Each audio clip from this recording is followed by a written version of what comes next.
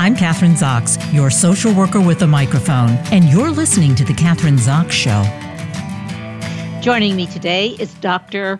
Donald Hricik, author of Toxic Affairs on Hidden Lane, a novel. When Ulf Bauer falls victim to a mysterious, life-threatening illness, his son, Dr. Jace Bauer, soon begins to suspect foul play. Many family members, as well as Ulf Bauer's longtime mistress, might have motives to terminate him. With the help of colleagues and a private investigator, Jace confirms that somebody is slowly poisoning his father. His investigation uncovers family scandals, previous murderous plots, and many suspects who might want to inherit the family fortune. The story is set against the backdrop of the COVID-19 pandemic. Dr. Donald Hricik, Emeritus Professor of Medicine at Case Western Reserve, has served as Medical Director of the Kidney Transplant Service at University Hospital, Cleveland Medical Center, and Chief of Nephrology and Hypertension at UHCMC. He's written many novels or many mysteries with medical themes. Welcome to the show, Doctor. Nice to have you on this morning. Well, thank you for having me on your show, Kathryn. It's nice to be here. All right. Well, I'm going to kind of take off on that last thing that I said, writing numerous mysteries with medical themes. What's the connection between your specialty as a physician, or is there any, and writing these medical themes? I mean, those are two different professions as an author, a writer, and a physician. Well, I am a physician. I'm now, as of last week, fully retired, by the way. But congratulations. I worked for almost 40 years as a physician, and I was an academic physician, which meant I had to do a lot of writing. Publish or perish. It holds up in academic medicine, just like in universities. So I had done a lot of medical writing in my career, and ended up publishing over 200 papers and several textbooks and book chapters. So writing is something that most academic physicians have to excel in, and I enjoyed it immensely. Had some great writing mentors as a trainee years ago. And I just wanted to get into creative writing, and the circumstances for that I can talk about in a minute. But having said that, obviously, you rely on your expertise when it comes to writing creatively, whether it's fiction or any other kind of writing. So my background is in medicine. It seemed logical to have medical themes for all of my books. My previous medical novels or mysteries, I'd hate to say, were almost more autobiographical, in that most readers identified me as one of the main characters in the book. With this book, I had other motivations for writing it, but also wanted to get away from the idea that I was a character in the book. So it's completely distant from my own personal situation. But you say it's distant, and before actually I read this book, I read the book that you had written about your wife, Lynn's Last Christmas. So I read that first. Oh, thank you. Yeah, and then I read this one, and then I was actually thinking kind of the opposite of what you just said. I thought, are these characters in this book similar to his own family, and what are the similarities, if any? Because that did go through my mind, and you're saying, no, that's not true. In this book, you decided, it's going to be very different than the others. No similarities between the fiction and your real life. So thank you for reading the book about my wife, who listeners don't know. She passed away in 2018 and had severe dementia. Thus the title of the book, A Battle with Dementia. A little different from my other writings, because that was absolutely a true story and a very short read if readers are interested and have an interest in dementia, which is such a common thing. But to build up to Toxic Affairs, and thank you for reading both these books, but my first attempt in creative writing was back in, I think, 2010. Going back further, in 1994, one of my sons developed acute leukemia and was extremely ill, and although he's alive today at the age of 38, there were many points during his illness that he was close to death. And I told my wife at that time, I said, if we ever survive this ordeal, and if Kevin, my son, survives the ordeal, I'm going to write a book about it. And, I waited a few years until I had a little more free time from what I did on the job, and wrote the first novel. Now, It was based on a real story, but there was a surrounding fiction. I actually grew up in a neighborhood west of Cleveland where at the same time my son had leukemia, there were 4 or 5 other people within a block who developed cancers of various kinds.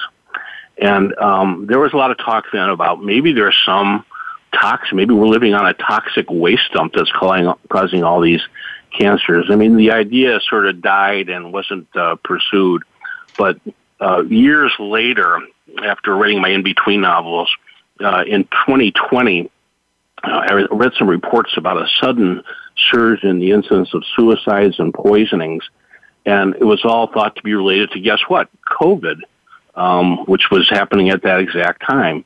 Whether COVID was causing more people to be anxious and depressed and suicidal or homicidal, wanting to poison people, never became clear. But it was at that time I said, I'm going to bring this issue of toxic wastes and poisons into a novel. But to get to your point, the family that you read about in Toxic Affairs is not my family. There is an allusion to a kid across the street with leukemia. I guess maybe that's, again, borrowing from reality. But I wanted to distance myself and my own family from this story. Because one of the things that you say in the book, I think one of the characters, I'm not sure which character it was talking about that we all have secrets. All families have secrets. So I wondered if any of these family secrets were related to your family secrets. No, but the two themes of the book, Kathryn, I'm not sure if you'd agree, but one is this issue of poisoning, which makes for a nice medical/murder mystery. But the other theme is marital infidelity, and of course, everybody has friends or family members that have experienced marital infidelity. So that's kind of a common problem where poisoning is. And so it would be fair to say that aspect of the story, the marital infidelity that led to the kind of the decline of this otherwise affluent family, is something that we've all experienced in friends and neighbors or family members. So yeah, so part of that was borrowed from reality, but not my actual family. Yeah. Let's, I had interviewed a transplant physician a few weeks ago on the show, and I was curious because being in that business, that obviously you were, head of the transplant team, et cetera, you learn a lot about families, don't you? I mean, it gives you a lot of insight, really, you have to know the personal, intimate details of families in order to see whether they're appropriate for transplant. Yeah. Sure. Well, I think getting to know families is a responsibility of all physicians, so it's perhaps not unique to transplant. But transplantation was a wonderful field to be in for some 35 years. It's mostly happy endings, people who are either on dialysis or dying of organ failures of various kinds who suddenly have a new lease on life. But there are also challenges related to, grafts being rejected in the long run, related to complications of the medications. And I think to your point, perhaps more than other fields, when we're assessing potential transplant candidates, we need people with strong family backgrounds and strong social support in order to make sure that the patient complies with a regimen that's very difficult to comply with, because it's basically a lifelong regimen of toxic medicines. So, yeah, some truth to transplantation, lending it well to this kind of understanding of family dynamics. How difficult was it for you to write the book? I'm just going back to the as you say, the short book that you wrote about your wife and dementia, because it's kind of all related to what we're talking about now. How difficult was that for you to write that book? I wrote that book, and you remember it better than I. Probably it's only 70 or 80 pages long, so it's hardly a Bible. But I basically wrote the entire book within 2 days of my wife's burial. I remember going to the post-burial get-together for family and friends, and I told my son I was just mentally fatigued and had him drive me home. And so I had about 6 hours of free time pondering the events of the previous months and her death itself.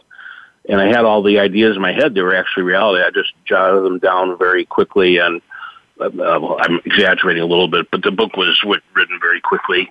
The Toxic Affairs unfolded a little more slowly. It's a longer book, of course, but I'm a very picky writer, and I learned that from doing scientific writing with excellent mentors who are excellent writers. But when I write, of course, there's the basic outline and the basic plot and the character development that you're worried about, but I spent a lot of time proofreading and reading over and over again. So the idea of the book was probably formulated from the beginning, as it usually is, but actually putting pen to paper or to the word processor took a longer time. So it probably took me over a year to finish this book. Who's your best critic, aside from, the professionals who have to obviously edit and critique your book?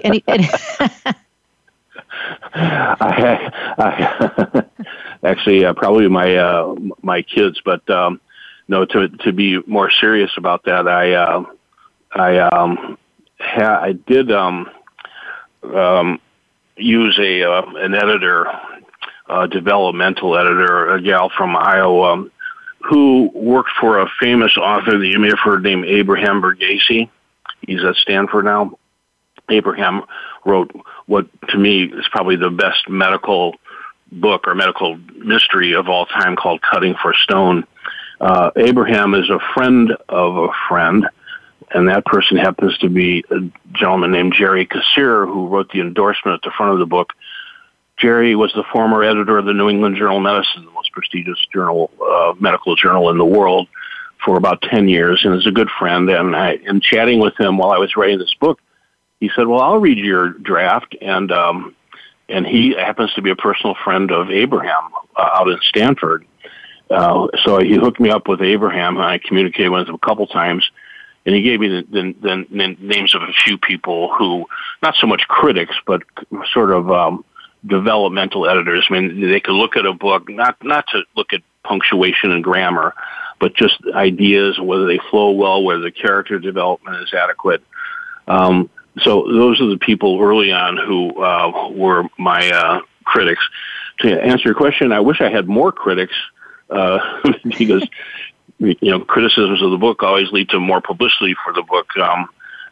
So if you have anybody else who wants to critique the book, let me know. Well, I guess my next question is, how much did you have to change? And when they're critiquing your book and the whole process, and you've written it, you put all this energy and emotion into it, and then they take a look at it and say, no, this isn't going to work, or whatever they do. And do you fight it, or do you usually sit back? What's usually your response? Yeah, you tend to be defensive because you like to think that your work is excellent, but hiring this development editor, and her name is Irene Connolly. There's no reason why I have to hide her name. She works out of Iowa and is very good. But certainly she was highly critical of the first draft that she read, particularly with reference to the protagonist of the book. You mentioned his name, Jace Bauer. She thought he was a little unidimensional and controlling, and that everything went his way, and suggested that I write more conflict into his life. And so if you've read the book, you know that he has his own kind of mini marital issues with his new wife in the middle of COVID and in the middle of this crisis in his family. So yeah, I changed a lot based on her critiques alone. Jerry Kassir himself, he's not a creative writer, but obviously he's a major scientific writer and an avid reader in general. He had some excellent comments about strengthening some of the characters. So best to do that before rather than after the book is published and have people negatively criticize it and said, you should have done this, you should have done that. So I'm all for that early kind of criticism and perfectly willing to adapt if it improves the story. How disciplined do you have to be? Because I'm thinking, obviously, you're very disciplined. And right before we got on the show, you told me you went to Georgetown and you went to Tufts, and very impressed. I didn't read that in the beginning, but as a New Englander, you have these, besides all the work you've done, impressive credentials. So I'm assuming you are a disciplined person, and that carries over into writing your books, whether they're... Well, I mentioned my full retirement last week. I actually partially retired when my wife died, actually. What is that? Almost 4 years ago. In fact, I retired a little bit earlier than I had planned because I thought I was going to have to spend more time as her caretaker, and she passed away like 1 week before my official partial retirement date. This is the first, other than the memoir, which I wrote very quickly, this is the first book that I've written with enough free time because I was partially retired to make it easier than when I was working full-time. I mentioned that I had written a lot of scientific papers and books and whatnot. If my wife was alive, she could tell you that basically all that writing I did in the middle of nights at home, because there just wasn't time as an active physician to cut out an hour or two for any kind of writing, scientific or creative.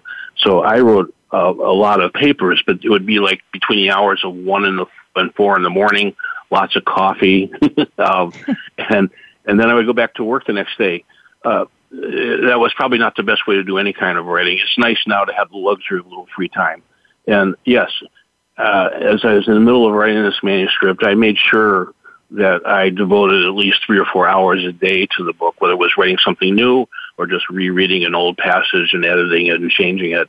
Good authors have to be very disciplined, I think. Do you have 4 children? I forgot. 3 or 4 children. 4 all children. Adults. Yeah, now they're adults, yes. Here you are. I'm always curious. I mean, your dad as superstar, physician, author. How does that impact the rest of the family? I know each kid is different, each family is different, but you mentioned, here you are, you're working all day as a physician, then 4 hours at night, you're also writing a book and you're doing all these kinds of things. And then in the end, you're also taking care of your wife. So how does that fit into the family dynamics? I'm a social worker. I'm curious. Well, Kathryn, as you know, if your social work involves anything in the field of medicine, medicine has changed tremendously since I went to medical school. And I think the reasons I went to medical school and the goals I had then are far different than the reasons and goals that young kids now have going through it. Medicine has become a big business. That it wasn't. And if I write the next book, and I've been thinking about it, it's going to dwell on that kind of change that's affected not just medicine, but really the lives of all American people. The doctor-patient relationship that was so sacred when I was in training is non-existent. Doctors don't see their patients in hospitals anymore. Hospitalists do that, right? My own mother, when she got sick and ended up dying, wondered where her doctor was because he didn't come to the hospital. But that's just one of many elements of modern medicine that has made me unhappy. And one of my previous novels, calling Of All Things Escape from Cleveland, kind of portrays me as the unhappy academic physician with all these new changes. But to get to your point and addressing my own family, it's telling that of my 4 children, none of them decided to go to medical school. It's also true that 3 of them are involved in medical research now and are doing quite well. So I guess some of it rubbed off. But I think they probably saw a father who, although albeit successful, and they benefited from, that kind of financial success otherwise, was just incredibly overworked and, probably anxiety prone much of his career, particularly in the latter part of it. And you can't tell me that hasn't had its effect. I have this discussion with colleagues all the time because it's actually in my generation, not extraordinary, but not as common as it was in the past for all of your kids to follow in your footsteps. And in this generation, it's probably true that fewer and fewer kids are following the footsteps of their physician parents and pursuing that path. So I'm concerned a little bit about the quality of people that will be taking my place as the future generation of doctors. But we'll see how things pan out. Well, the context is different. Could it be, doesn't it have, has evolved, it has to evolve? Just in the context of how we do business, period, that it's got to be a different kind of a physician. I'm thinking about specialties. Everybody has a specialty, and if you go to the doctor, who has an orthopedist, and you can't ask him anything except related to orthopedics, right? And that's it. And then you have to go to somebody else. So in my generation also, which is probably your generation, you go to the doctor, it was more of a generalized practice unless you had something really wrong with you, and they knew you, they knew the family. But that's not possible now because there's so much more information, isn't there? I mean, and I have mixed feelings about it.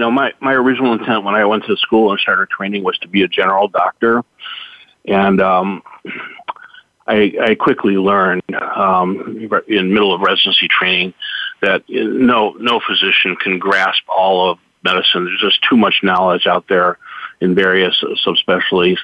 And, so I did my own specialty training in nephrology, as you mentioned, and was happy that I did that.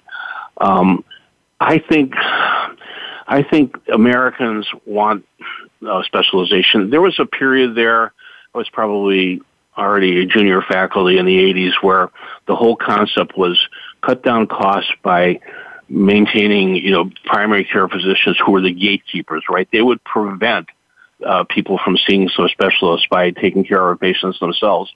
But, in America, if you have leukemia, right, to use an example of my son, you're not going to ask your primary care physician to take care of it. You're going to want to be referred to a specialist or a subspecialist.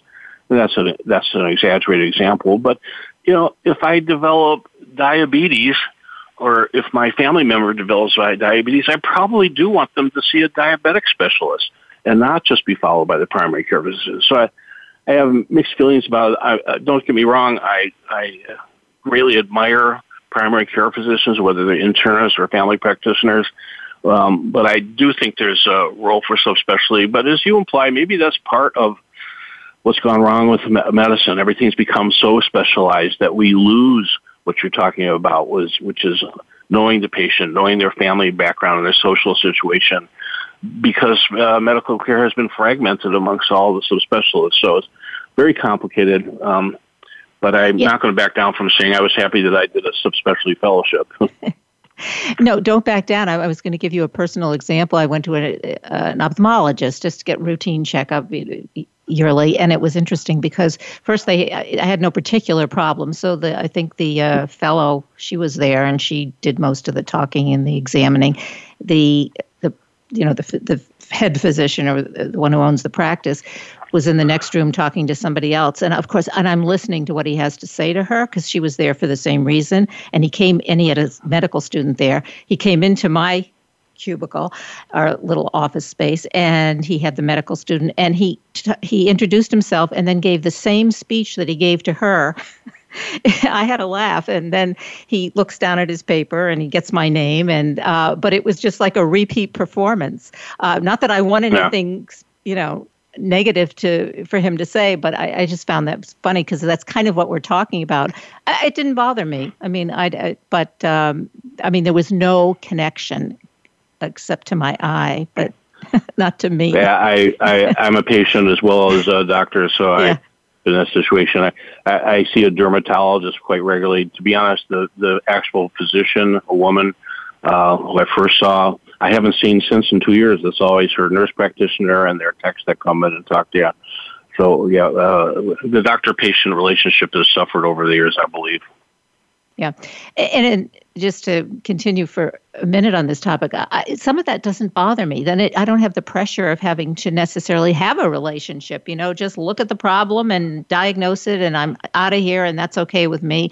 And it's more, expedient. But that's where medicine has drifted to more of the science than the art that I think it once was in the past. And the physician as an artist can't survive in this world. They've got to make money to get by, and that's where we get back to how it's become a big business and different from what I knew from 35 years ago. Yeah. And doesn't it impact, do you think, diagnoses? I notice with some of these young physicians, for instance, they have all the tests, they have all the results, you can get them on your portal. I have them too. And yet, by not talking to the patient and not really looking at you, they're missing a lot in terms of maybe diagnosing something that isn't so obvious. Always listen to the customer, right? In this case, the patient. They're telling you what the problem is. Yeah, it's better than a CT scan in terms of getting to the bottom of something. I think we're on the same page here. Yeah. Well, what do you think? And I just mentioned the portal, for instance. You get all your you get all your tests back. But you don't know what they mean. Then you go on and you Google. Yeah. Yeah. Go ahead. The electronic medical record, which was mandated many years ago, has been a wonderful thing, but it's been a very negative thing as far as I'm concerned. The phenomenon of cutting and pasting is discouraged by institutions, but physicians do it all the time. I can't tell you how many times, Kathryn, I've read the records of complicated patients with multiple problems, and you'll see a problem list that's never changed, including some problem that was really never something that the patient had, and it can't be gotten rid of from the record, and it gets copied over and over and over again. It's just fuel for lawsuits, amongst other things. So I think that the electronic medical record is a good thing, but it's actually made it too easy for young residents to lose sight of who the patient actually is. We have 1 minute left. This has been a great conversation. I'd love to continue. Yeah, but I want to make sure everybody knows the name of your book, Toxic Affairs on Hidden Lane, a novel. You can buy it online. Actually, I downloaded it. And even many more books as well, as I said in the beginning. So website we can go to and or websites for more information? My website is easy, except my last name is hard to spell, as you know. But it is Donald Hricik. That's DonaldRicik.com. And my website includes pictures of all my novels, including the 2 or 3 that we mentioned, and some short synopses. I also am kind of an amateur artist and post some of my artwork on that website. So your listeners are welcome to visit the website, DonaldRicik.com. Great. Thanks so much for being on the show today. Great talking to you. Thank you, Kathryn. It was my pleasure. I'm Kathryn Zox, your social worker with a microphone, and you've been listening to The Kathryn Zox Show.